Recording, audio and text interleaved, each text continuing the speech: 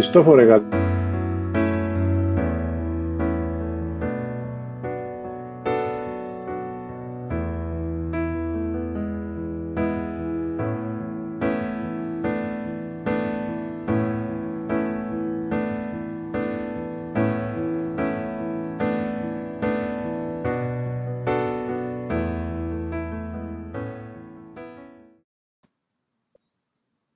καλησπέρα Χριστόφορε. Καλησπέρα, μα έγινε κάτι?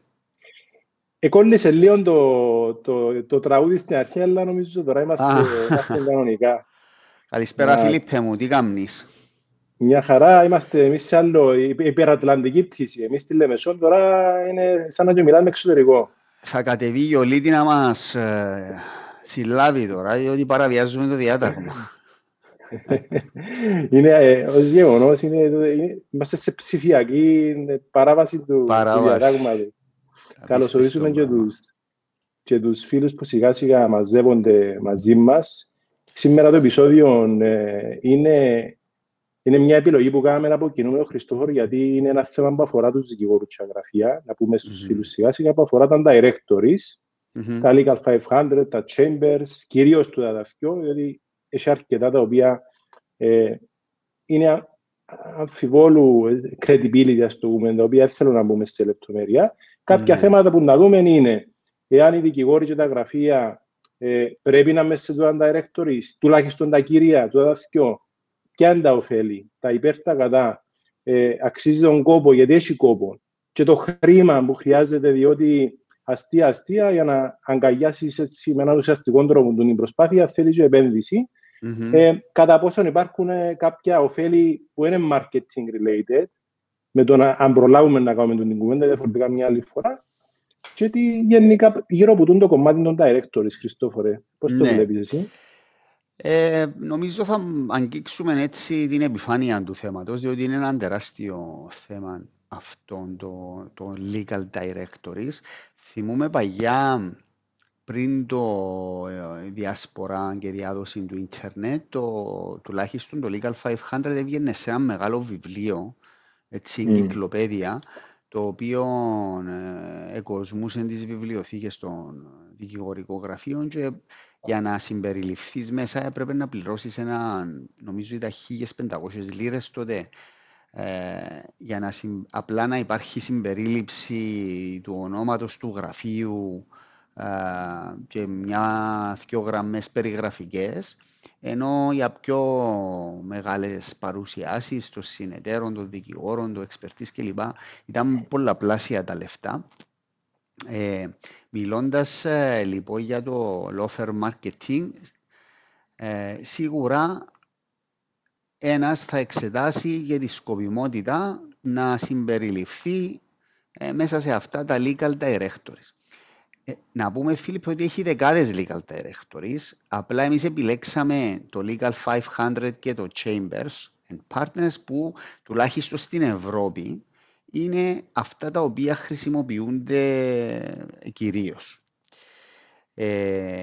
Δεν ξέρω, υπάρχει κανέναν άλλο εκτός που το δαθκιό? Τα κύρια directories τα οποία βλέπουμε και έχουν αρκετή συζήτηση με δικηγόρους στην Κύπρο είναι το Legal 500, το Chambers, το IFLR για πιο έτσι financial θέματα, το benchmark litigation και κάποια άλλα τα οποία νομίζω είναι λίγο παραπάνω vanity awards παρά... Να ξεκινήσουμε νομίζω την κουβέντα να μας εξηγήσεις τι είναι τούτα τα legal directories. Δηλαδή, χρυσός οδηγός, τι είναι τούτα? Έχουν δύο... Ας πιάσουμε το Legal 500, ας πούμε, το οποίο σε μεγάλο βαθμό αντανακλά και το Chambers. Έχουν δύο βραχίονες τα directories. Το ένα, ενώ όπως το ανέφερες, είναι σαν χρυσός οδηγός, είναι ευρετήριο δικηγόρων. Είναι εξέλιξη αυτού που είχες πει του βιβλίου της Κιτάπας, μέσα στο οποίο μπορείς να μπεις σε μια χώρα και να βρεις δικηγόρους καταχωρημένους κλπ. Το οποίο με την εξελιγμένη του μορφή, όπως την έχουμε σήμερα, έχει δύο βραχίονες. Ο ένας βραχίωνας είναι το directory, το ευρετήριο, η καταχώρηση, και ο άλλος βραχίωνας είναι το λεγόμενο editorial, που είναι και έτσι το το πιο φλέγον θέμα, το οποίο δημιουργεί διάφορες συζητήσεις και να τις αγγίξουμε για το πώς μπαίνεις, αν μπαίνεις, ποιοι μπαίνουν, αν καλά μπαίνουν κλπ. Που είναι τα rankings. Τα rankings είναι το editorial. Άρα έχουμε το directory και το editorial. Ρητά και τα δύο directories, το Legal 500 και το Chambers, λένε ότι πουδενή περίπτωση δεν επηρεάζεται το editorial από sponsorships και πληρωμές που γίνονται στον directory για να μπουν, διότι τον directory, Χριστόφορε, όπως είπες και εσύ πριν, πληρώνεις για να μπεις και μάλιστα έχει κλίμακες η επένδυση που κάνεις. Έχει πακέτα. Ακριβώς, έχει πακέτα. Αν θα μπει μόνο το γραφείο, έχει ποσό. Αν θα μπουν και individual προφίλ των δικηγόρων, ένα άλλο ποσό. Αν θα βάλεις και banners στη σελίδα, αν θα βάλεις το interview with the managing director, αν θα βάλεις το έναν το άλλο και χτίζεις έναν πακέτο το οποίο ουσιαστικά πληρώνεις με το χρόνο. Δεν σου επιτρέπουν να πληρώνεις με τον μήνα. Αν θα βάλεις το πακέτο, έρχεται τέλειο με τον χρόνο. Άρα, και έρχεται για να επιστρέψω πίσω και λέει σου ρητά σε 2-3 σημεία του κάθε website, γιατί μελέτησα το, που δεν μπορεί να συμπεριληφθεί στο editorial που αξιολογεί γραφεία, που λέει ποια γραφεία και οι δικηγόροι είναι ανερχόμενοι κλπ. Και τα rankings, τα bands κλπ. Με το τι πληρώνεις που την άλλη μερικά. Δηλαδή, που είναι μια ενδιαφέρουσα διάσταση. Ισχύει βέβαια το πράγμα, δεν ξέρω. Να σου πω την πες μου, ναι. Να πούμε, νομίζω, να εξηγήσουμε τι είναι αυτό το editorial. Μάλιστα. Τι είναι τούτο, δηλαδή είναι αξιολόγηση από τους ιδιοκτήτες του Legal 500 και πώς γίνεται αν είναι αξιολόγηση. Η αξιολόγηση γίνεται είτε από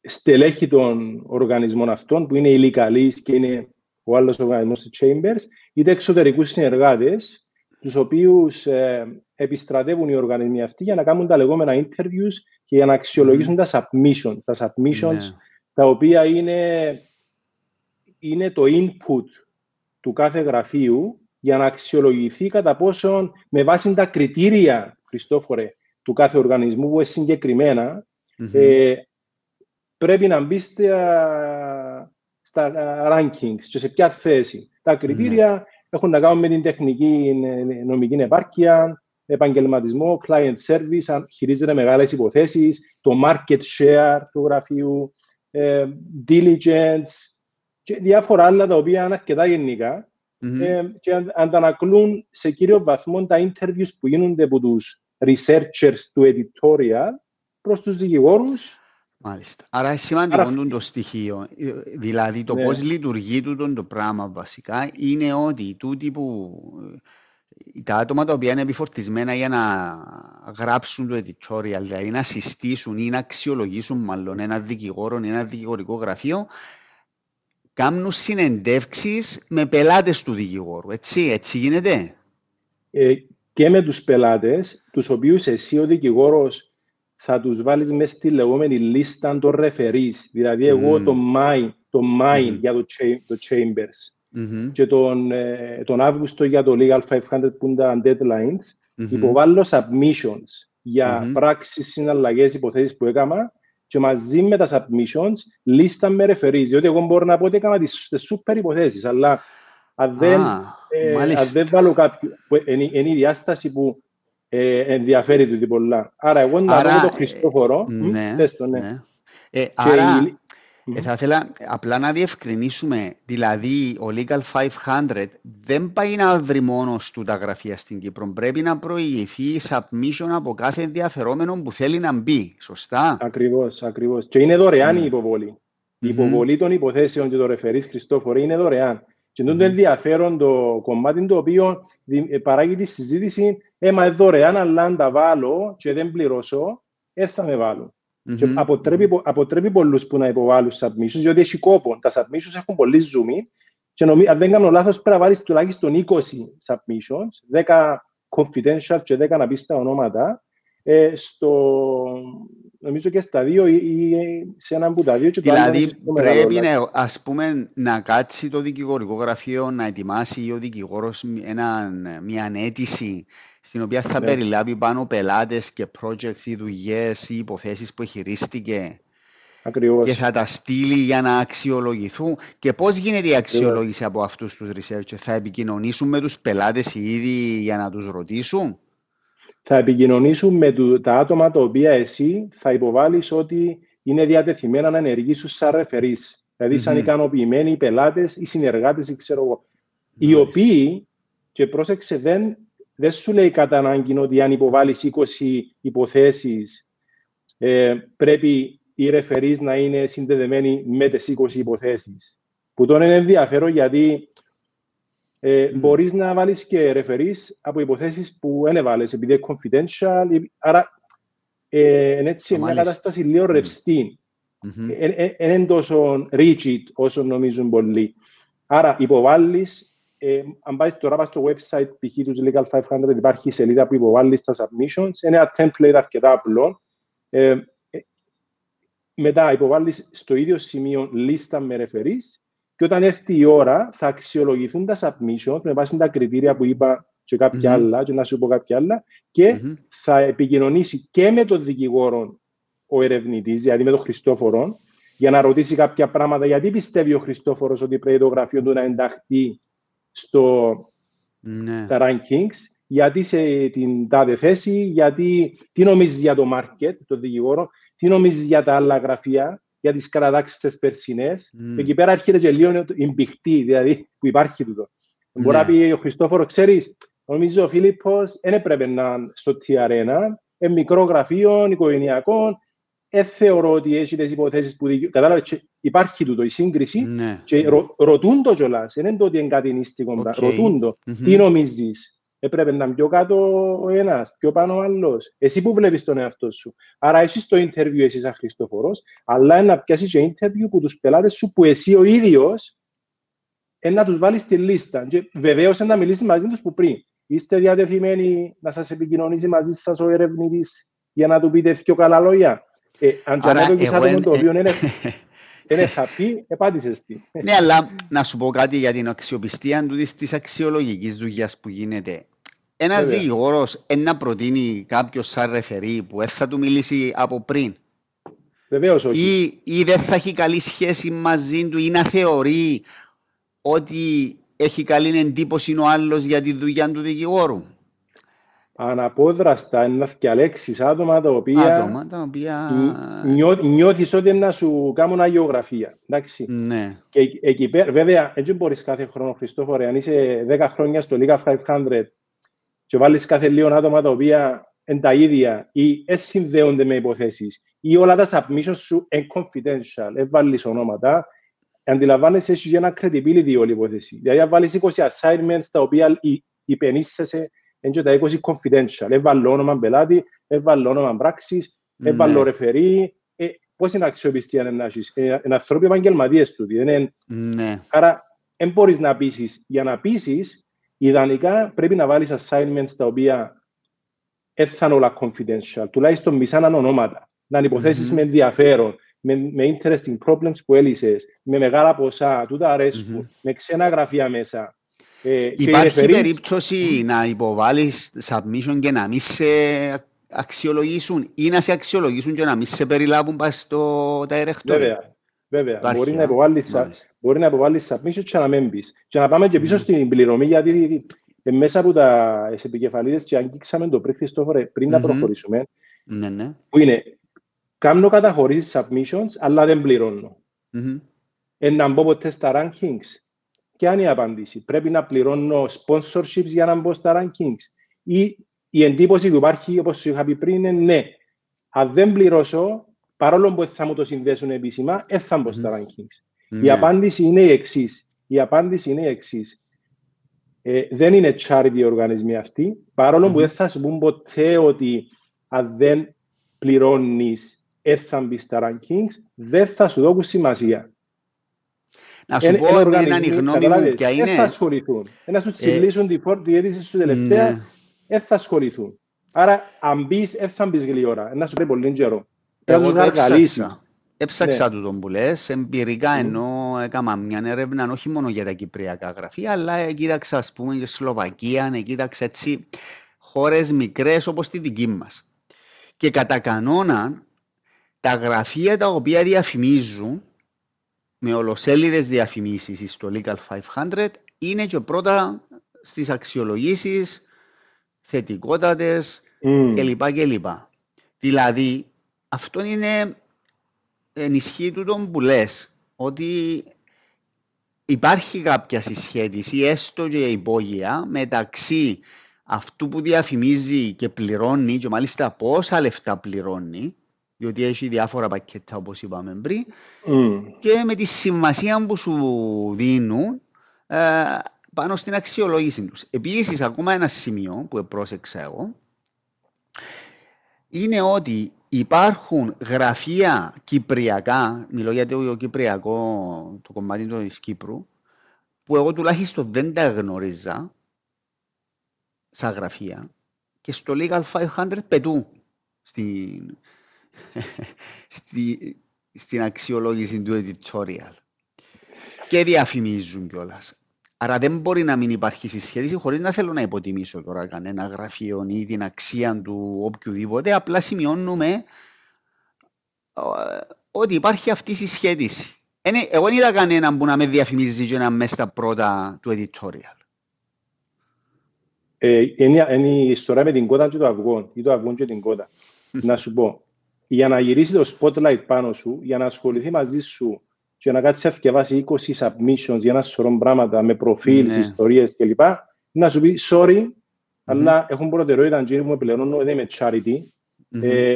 Ενωμών τούτον, αλλά έτσι είναι. Να δω το δικό σου παρακάτω του χρόνου, του άλλου χρόνου. Επειδή όμως είναι εταιρείες που παρόλο που είναι independent, Χριστόφερ, οι Legal 500 και οι Chambers που ουσιαστικά θεωρούνται οι πιο independent, παρόλο που είναι μια κατηγορία την άλλη. Προσέξτε τώρα, να βάλω μια μικρή παρένθεση. Το Chambers εξαγοράστηκε το 2018 από την Inflection, ένα private equity house. Εντάξει. Και οι Legal 500, αν μπει στο website τους, νομίζω ο Γενικός Διευθυντής ή κάποιος λέει πάνω συγκεκριμένα, χτυπά χωρίς να λέει όνομα, ότι είμαστε οι μόνοι independent, δεν ανήκουμε σε κανένα private equity house, άρα δεν έχουμε ανάγκη από short profits. Δηλαδή, κονταροχτυπιούνται και μεταξύ τους ποιος είναι πιο independent, αλλά βλέπεις καθαρά ότι είναι εταιρείες που έχουν στόχους, έχουν profits, έχουν ανάγκες, να δω και σημασία αν που πληρώνει, Χριστόφορε μου. Δεν θα ασχοληθεί μαζί μου εμένα αν είμαι ένα γραφείο 5 άτομα επειδή του έβαλα 20 submissions. Που την άλλη όμως, πρέπει να ξεκινήσω από κάπου. Και το κομμάτι με τα directory, να σου δώσω την μπάλα, είναι μόνο το marketing. Αγγίζει πτυχές διαδικασίας, ποιότητας, customer service, που θέλει να το αγγίξουμε και λέμε το θέμα, να μην το βλέπουμε μόνο κόμματα ότι το Legal 500 είναι μόνο διαφήμιση, έχει και άλλα πράγματα. Ρωτήσω ολιστικά το θέμα. Ναι. Προσθέτει αξία το να είναι ένα γραφείο στο Legal 500, νομίζεις? Δηλαδή, καταρχήν θα φέρει πελάτες, θα φέρει leads, όπως τα είχαμε πει σε προηγούμενα επεισόδια. Έγραψε μας τώρα ένας φίλος, έβλεπω το όνομα, γιατί ενδεχομένως να μην πήγε στο StreamYard να κάνει register, να το βγάλω πάνω γιατί συνδέεται, Χριστόφορε. Λοιπόν, η μόνη χρήση, λέει το σχολείο, των Legal Directories, και να πάμε στο δικό σου το ερώτημα, είναι για να δημιουργήσει backlinks για το Search Engine Optimization, το οποίο σε μεγάλο βαθμό έχει σχέση με τα chances που έχει κάποιος να σε βρει. Αυτό είναι ένα από τους κύριους λόγους, είναι ο μοναδικός, και ευχαριστώ τον φίλο για το σχόλιο, ένας από τους κύριους λόγους για τους οποίους κάποιος επενδύει στα Legal 500 είναι για να δημιουργήσει το λεγόμενο microsite στη σελίδα του Legal 500 ή του Chambers. Τι είναι το πράγμα? Και πάει στο σχολείο του φίλου. Εάν δεν πληρώνεις στο Legal 500 και είσαι απλά στο directory, η σελίδα σου, που είναι σαν ένα μικρό website within the website του Legal 500, ας πούμε, ένα κενή.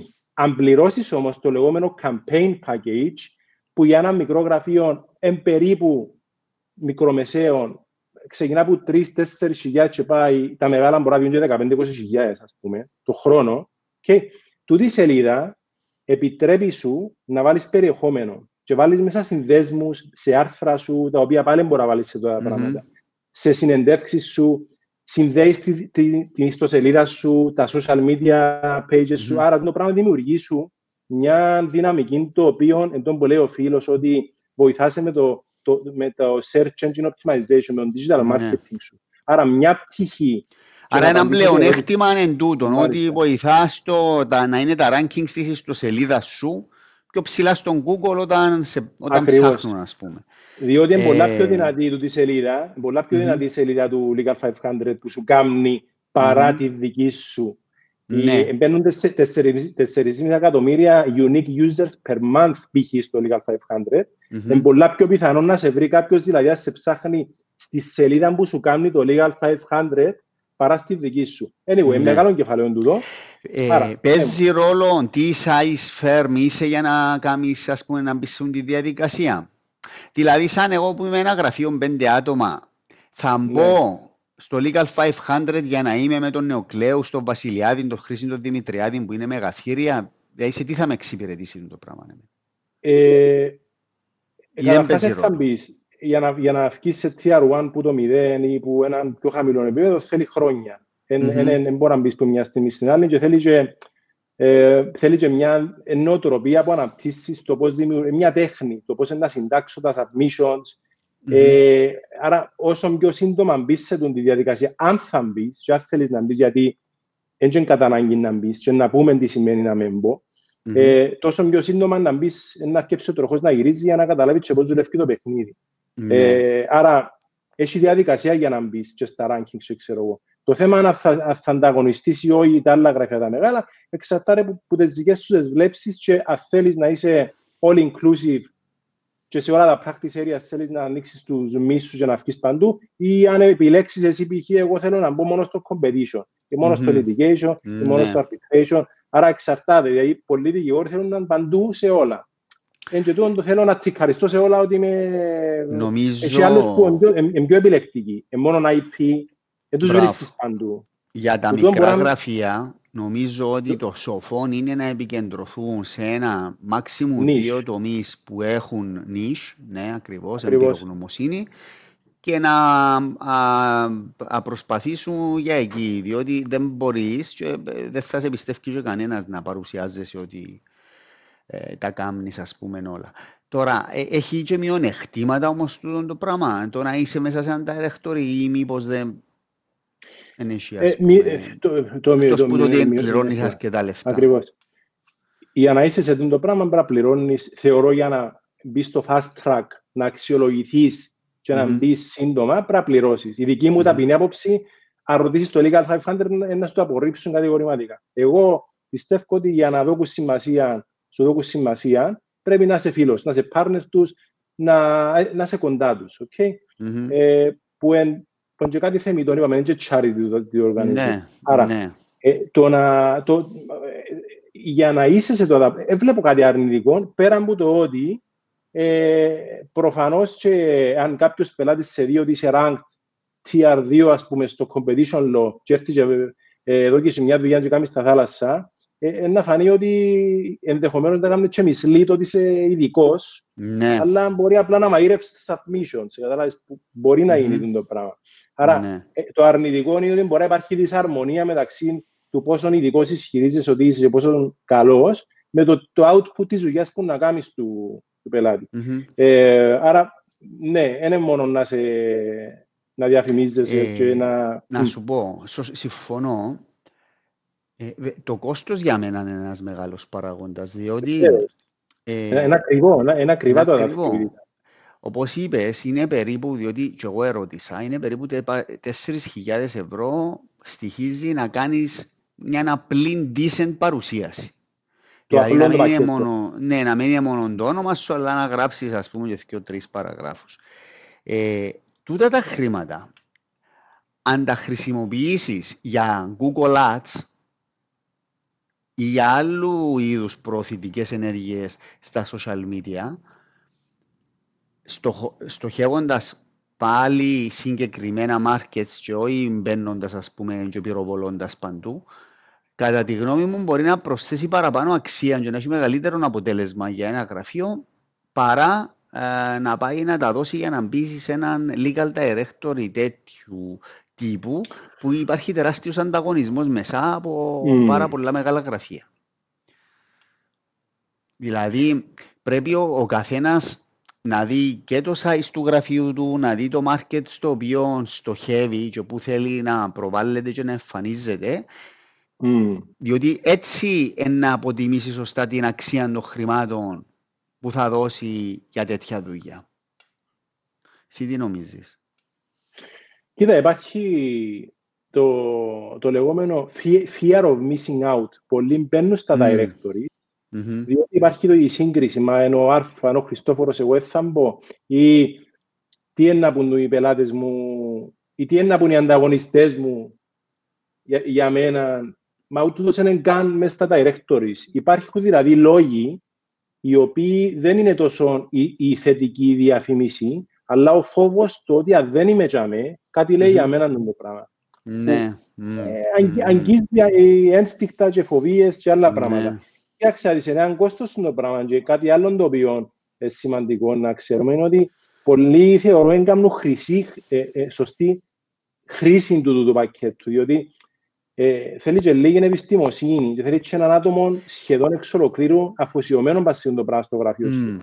Τούτο θα σε ρωτούσα, Φίλιππε, έχει γραφεία ειδικά που αναλαμβάνουν ενώ να κάνεις hire κάποιον για να σου κάνει τη δουλειά?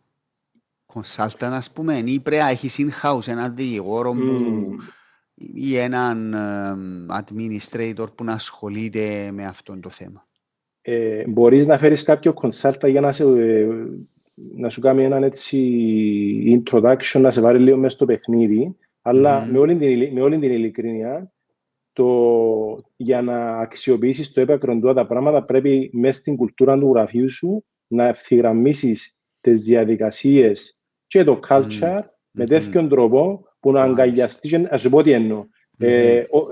Για παράδειγμα, ακόμα και το άνοιγμα του file, οι πληροφορίες που ζητάς στους πελάτες, πώς τα καταχωρείς, τι έντυπα, τι πρότυπα βάλεις μες στα file σου, είναι καλά να είναι ευθυγραμμισμένα με τέτοιον τρόπο που να σε βοηθήσουν όταν να έρθουν τα deadlines του Μάη, του Αυγούστου κλπ. Να είσαι έτοιμο να κάνεις που την άλλη.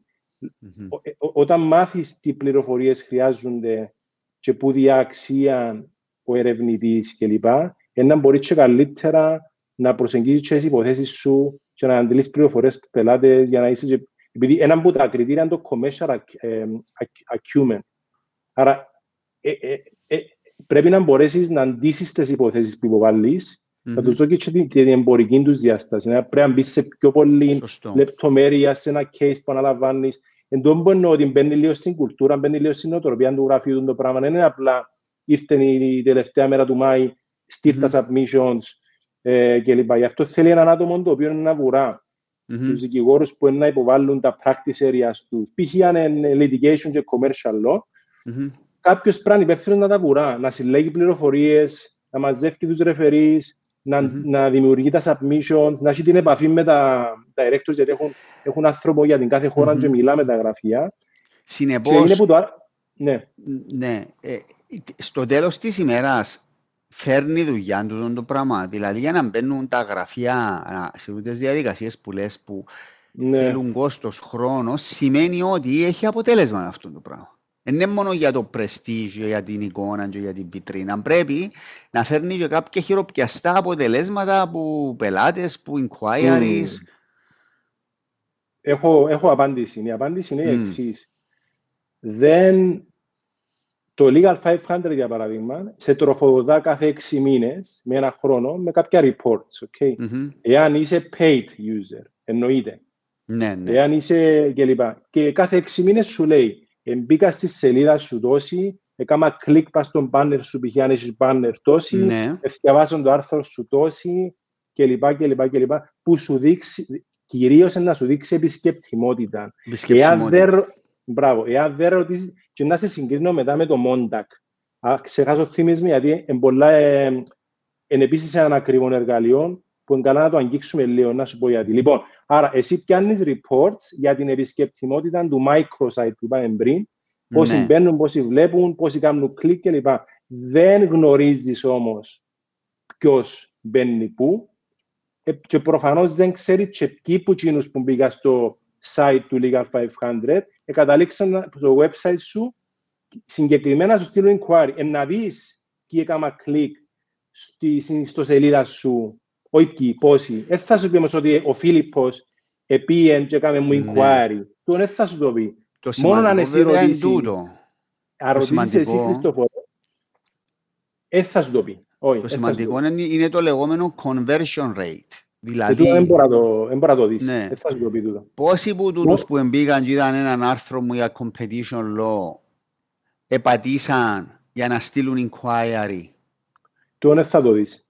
Ο μόνος τρόπος για να γεφυρώσεις την επισκεπτιμότητα με τη μετατροπή, το conversion, είναι εσύ, γι' αυτό σου λέω ότι πιάνει την κουλτούρα της διαδικασίας, εσύ όταν έρθει έναν inquiry, να το ρωτήσεις, κύριε, πώς θα με ήβρες? How did you come across my firm? Καταλάβες? Άρα, ξεκινάς από το α πάει στο ω. Μπορεί να σου πει, μπορεί να μην σου πει. Μπορεί να σου πει, βράσεις το Legal 500. Μπορεί να σου πει, βράσεις τον Google. Άρα, μόνο με το να ρωτήσεις εσύ και να σου απαντήσει ο άλλος How did you come across my firm? Είναι το client acceptance protocol μου και ρωτώ. Δικαιούσα ερωτήσεις. Γιατί ήρθες κοντά μου, ποιος σε σύστησε. Να σου πει, βράσες στο Chambers. Και αμέ να δεις ότι ήβρεσαι. Δεν θα σου πει όμως το Chambers, ούτε το Legal 500, ότι ο Κωστής ήρθε στο website και στείλε inquiry. Άρα και αμέ λείπει ένα link, το οποίο να μου επιτρέψει να πάω στο Montauk ένα λεπτό για να κάνω τη σύγκριση. Ναι, θα σε ρωτούσα και για το Montauk. Το Montauk βέβαια είναι κάτι το διαφορετικό, είναι άρθρα εκεί, διαφορετική η αρχιτεκτονική του. Έχεις το να το δείξουμε? Το Montauk. Ναι. Να το ανοίξω. Μεταξύ να ήταν καλά να δείχναμε, δεν ξέρω αν έχεις τη δυνατότητα. Βέβαια, να ανοίξω και τα home pages του Legal 500. Να μπω τώρα ένα λεπτάκι να κάνω share screen. Χριστόφωνο, ένα λεπτάκι μόνο. Ναι, ίσως αν μπορούμε πιο μετά ή αύριο να βάλουμε στα messages τα links για το πώς κάνει submission. Καλό, ναι, βεβαίως. Για να μπορούν όσοι συναδέλφοι το δουν να μπορούν να επισκεφθούν τη σελίδα. Μπήκα τώρα στο Legal 500, στο Legal Industry, απλά να πω ότι μπήκα στο πρώτο όνομα που ευκάλεν η οθόνη, όχι το πρώτο ιεραρχικά. The first name I came across και είναι του γραφείου του Πατρίκιου Παύλου. Τούτο δαμέ που δείχνω είναι το microsite που είπα πριν, το οποίο δημιουργείς όταν επενδύσεις στο ένα από τα πακέτα, εντάξει. Αν δεν επενδύσεις, είναι κενό το page του, δεν θα έχεις το πράγμα. Λοιπόν, δεξιά, τα banners που βλέπουμε, αυτά είναι πληρωμένη διαφήμιση, δεν είναι έτσι? Δηλαδή, είναι όλα τούτα. Και βλέπεις διαφορετικά, δηλαδή ανεξάρτητο ότι είμαστε σε μια συγκεκριμένη μικροσελίδα τώρα, δεξιά είναι τα banners τα οποία σημείωσε, για να μην το ξεχάσω, ότι μέρος της συμφωνίας που κάνεις εσύ με το Legal 500 π.χ. μπορείς να επιλέξεις και τον banner σου, γι' αυτό σου λέω θέλει επιστημοσύνη και σκέψη, που να εμφανιστεί. Μπορείς, Χριστόφορε, να πεις ότι εγώ τον banner μου θέλω να το βλέπει κάποιος στο Legal 500 της Ρωσίας. Πρόσεξες. Ή της Αγγλίας. Ή στην Κίνα, ας πούμε. Μάλιστα. Αν είμαι στο Legal 500 της Κίνας, με βάση τη συμφωνία την οικονομική μου να κάνεις, μπορεί να σου εμφανίζει τον banner σου, αντί να είμαστε στην Κύπρο, να το βλέπεις στο Legal 500 της Κίνας, της Ρωσίας κλπ. Άρα βλέπεις ότι το κομμάτι είναι αρκετά εξειδικευμένο του, που θέλει χρόνο και μελέτη για να το κάνεις σωστά. Άρα, τούτο που βλέπουμε είναι το microsite που είπα πριν, που είναι το προφίλ της εταιρείας, κάνει highlight κάποια ονόματα. Και λέει ότι εδώ, για παράδειγμα, είναι Tier 1, δηλαδή είναι στην πιο ψηλή κλίμακα, το συγκεκριμένο γραφείο στον Dispute Resolution, έτσι. Ακριβώς. Με το φίλο μου τον Σταύρο, τον Παύλου, να είναι Chess Master. Τούτα δαμε είναι το editorial που... Είναι η αξιολόγηση που έκαμε η πλατφόρμα ίδια. Δεν είναι αυτό περιγραφή του γραφείου βίντεο. Αυτό το πράγμα δαμε είναι βάση της δύσκολης και τονίζω δουλειάς που κάνει το κάθε γραφείο για να υποβάλει τα projects που κάνει και να πεις, γιατί είναι άνθρωποι έμπειροι και καταλαβαίνουν αν κάτι που λέει είναι μπλόφα ή είναι υπάσου. Άρα, για να καταλήξει να δω και τα πράγματα, ήρθαν και αξιολόγησαν τα submissions και το αποτέλεσμα των interviews των δικηγόρων, των διαφόρων practice areas και των πελατών που έδωσαν ήδη οι δικηγόροι για να κάτσουν στη συνέντευξη. Για να τύχουν αξιολόγησης. Ακριβώς. Άρα, γράφει τα διάφορα, testimonials κλπ, key clients, tax... πρέπει να βάλεις και τους πελάτες σου και να δώσεις την άδεια να δημοσιευτούν ότι είναι πελάτες σου. Μπορεί να το βάλεις. Είναι μέρος της συμφωνίας. Και εδώ πέρα, έχει και έναν εύκολο τρόπο να πάει στα διάφορα θέματα της... που είναι σαν ένα μικρό website, κατάλαβες, του γραφείου σου μες στο οικοσύστημα του Legal 500, το οποίο τα διάφορα, τούτα που δείχνω, με π.χ. τα profile των δικηγόρων, οι υποθέσεις κλπ. Είναι μέρος της συμφωνίας που κάνεις και με το περιεχόμενο που προσθέτεις μες στη σελίδα σου, ανεβαίνει, τελικά είναι ο φίλος μας ο Χάρης ο Σάρπη που έκαμε το σχόλιο. Γεια σου Χάρη. Όντως ανεβαίνει. Ο Χάρης. Ναι. Γεια σου Χάρη. Ανεβαίνει η σελίδα σου στον Google, διότι είναι πιο πλούσιο το microsite, με τα προφίλ, με τα cases, με τα interviews, με τα spotlights, τα press releases. Αλλά για να έχεις το πράγμα, πρέπει να επενδύσεις. Ναι. Που είναι κάτι το οποίο κάνουν πάρα πολλά γραφεία στον κόσμο. Άρα, το πράγμα είναι το microsite που είχα πει πριν, του Legal 500. Κάτι ανάλογο είναι το Chambers, αλλά το Legal 500 δεν ιεραρχεί, δεν αξιολογεί individual δικηγόρους και τους καταχωρήσει σε bands.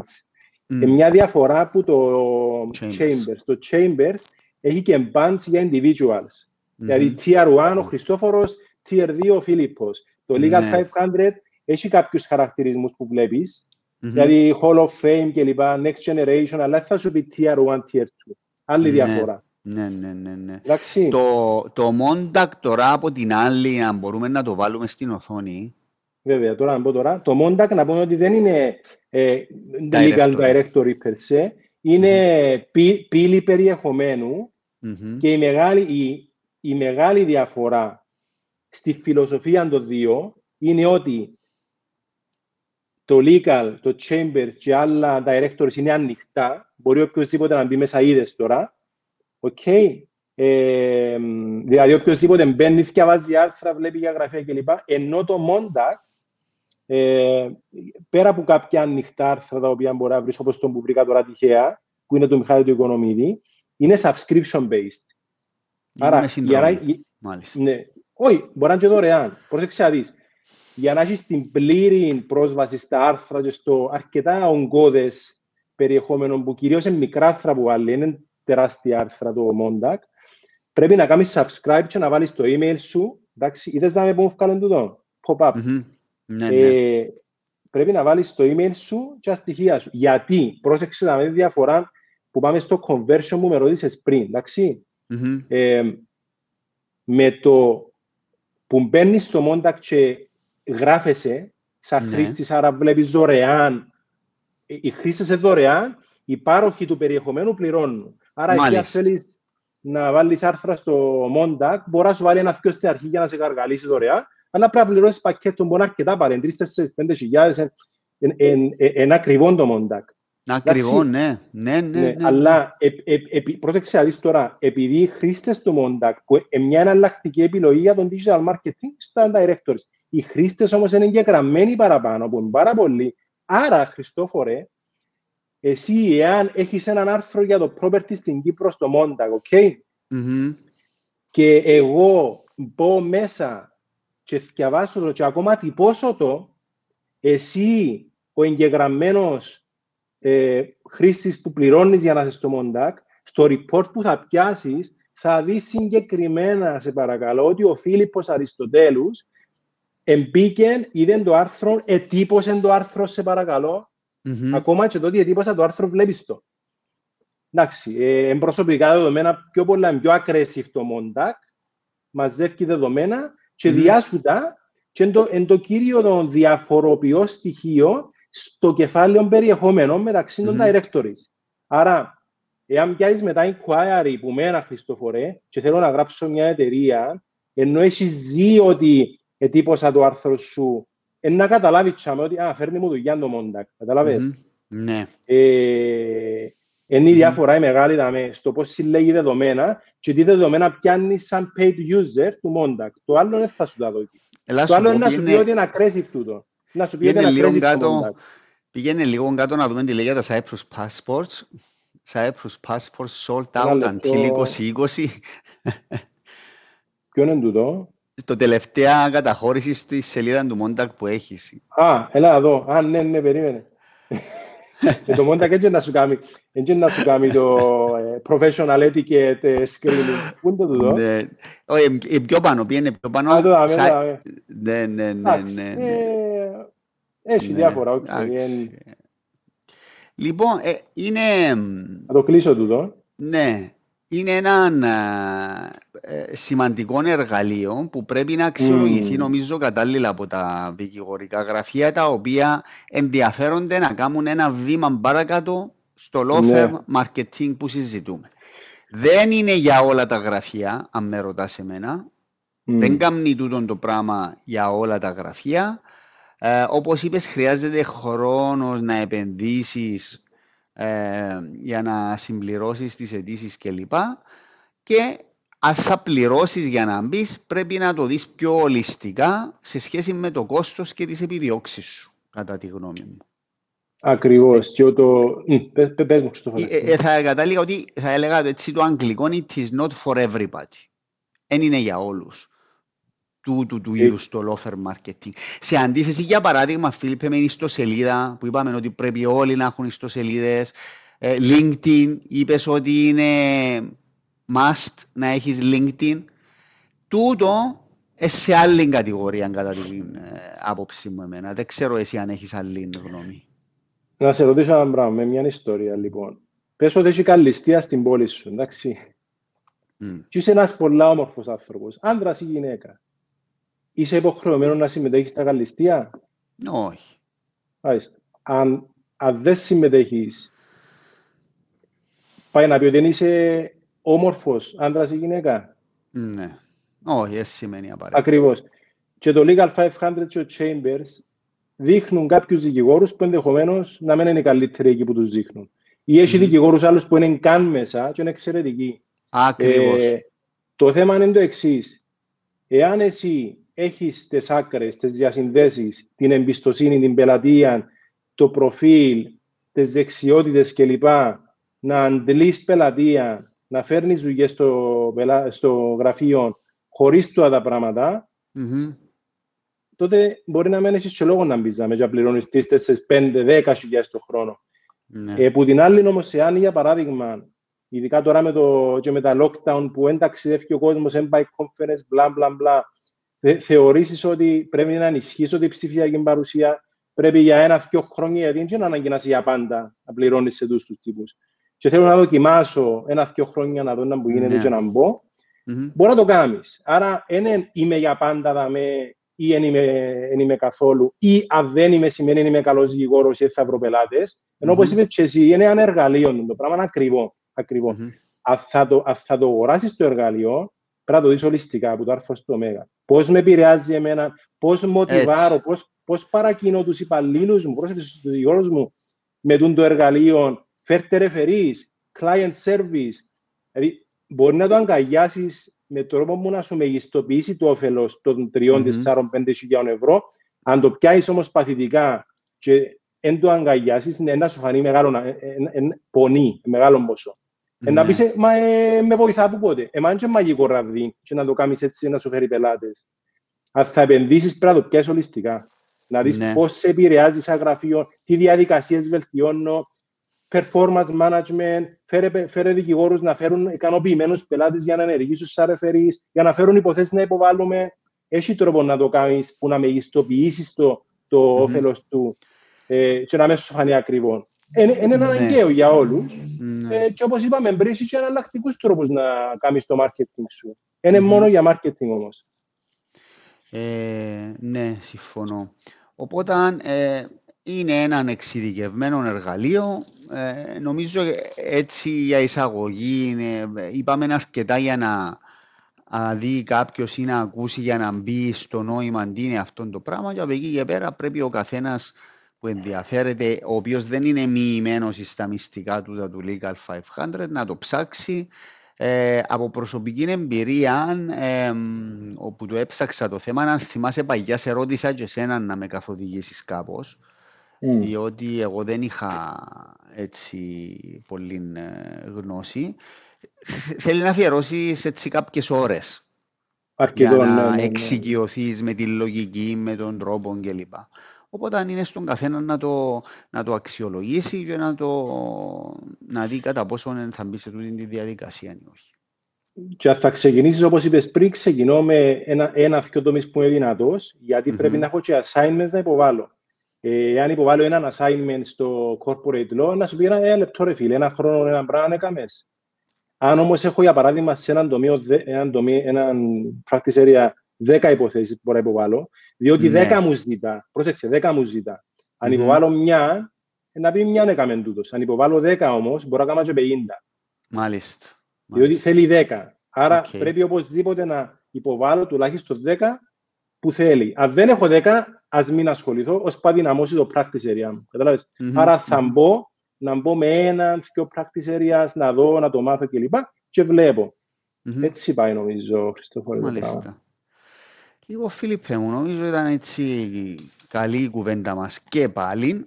Είδαμε μια πτυχή που πρώτη φορά φωτίζεται μέσω podcast, νομίζω, στο δικηγορικό το επάγγελμα, και θα είναι βοηθητική στους φίλους μας που θα το δουν και αυτοί που θα δουν το live και πιο μετά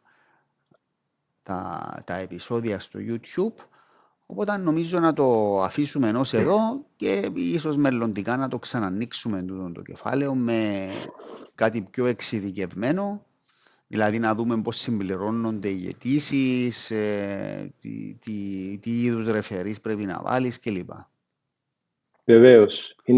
Χάρηκα την κουβέντα μας. Είναι ένα θέμα το οποίο είναι αρκετά ενδιαφέρον. Να πούμε ένα-δύο σχόλια έτσι γρήγορα τα οποία ήρθαν τώρα από τον φίλο μας τον Πολύμνιο. Γεια σου Πολύμνιο, ευχαριστούμε που μας επισκέφτηκες διαδικτυακά. Έχουμε και μη δικηγόρους, σε παρακαλώ, οι οποίοι συμμετέχουν. Ο φίλος μας ο Στάθης. Γεια σου Στάθη. Πάντα είσαι τυπικός. Δεν είναι συνάδελφος. Είναι ασφαλιστής, εξαιρετικός ασφαλιστής ο Στάθης, φίλος μας. Έχουμε και ένα λουλούδι που κάποιο φίλο που δεν ξέρω ποιος είναι. Ή λουλούδι τούτο. Όχι, είναι λουλούδι, είναι υγειά νομίζω κάτι. Ωραία. Άρα, να βάλουμε μια ανωτελεία. Νομίζω να βάλουμε μια ανωτελεία, Φίλιππε. Να ανανεώσουμε το ραντεβού μας για την άλλη εβδομάδα, που θα έχουμε ένα άλλο θέμα που θα σχετίζεται με το law firm marketing. Εν γεια, λέει. Εν γεια, γεια μου. Είναι γεια. Απλά βλέπουμε το όνομα, γιατί κάποιοι που το βλέπουν το private group που έχω, πρέπει να κάνουμε μια διαδικασία, να κάνουμε κλικ κάπου για να φύγει το όνομα τους. Γι' αυτό δεν βλέπουμε τα ονόματα. Καλύτερα να με φύγει το όνομα τους. Ναι. Τώρα εσύ μπορείς να έρθεις στη Λευκοσία. Μα τώρα εγώ πρέπει να βγάλω διαβατήριο. Να βρούμε ένα φίλο που πουλά διαβατήρια. Λοιπόν. Ο Στέφανος. Γεια σου Στέφανε μου, τελικά κατάφερες τα. Χαίρομαι που είσαι μαζί μας. Εξαιρετικά. Λοιπόν, άρα να ευχαριστήσουμε τους φίλους. Να ευχαριστήσω, Χριστόφορε, πολύ καλές σου ερωτήσεις. Ο συνήθως είσαι αρκετά τροχισμένος σε το μετερίζει το podcast. Και να δώσουμε ραντεβού την άλλη εβδομάδα. Ωραία. Ευχαριστώ και εγώ για τις απαντήσεις, για την κουβέντα που είχαμε. Να τα πούμε την ερχόμενη εβδομάδα, είτε σε μερικών ή σε ολικό lockdown πλέον. Λοιπόν, καλή συνέχεια σε όλους και καλό βράδυ. Γεια σας. Καλό βράδυ. Γεια σου Φίλιππε μου. Γεια χαρά.